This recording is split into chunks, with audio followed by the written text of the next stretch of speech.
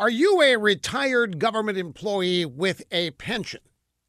Well, the New York Times is reporting on a big problem in places like Oregon, New Jersey, Connecticut, and Kentucky because government employee pension costs are out of control. And you know what that means.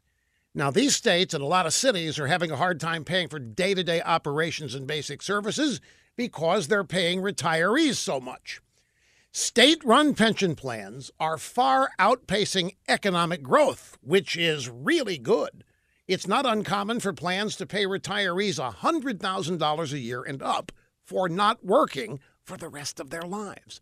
And take the case of the University of Oregon football coach who was hired in 1995, stayed with the team 13 years.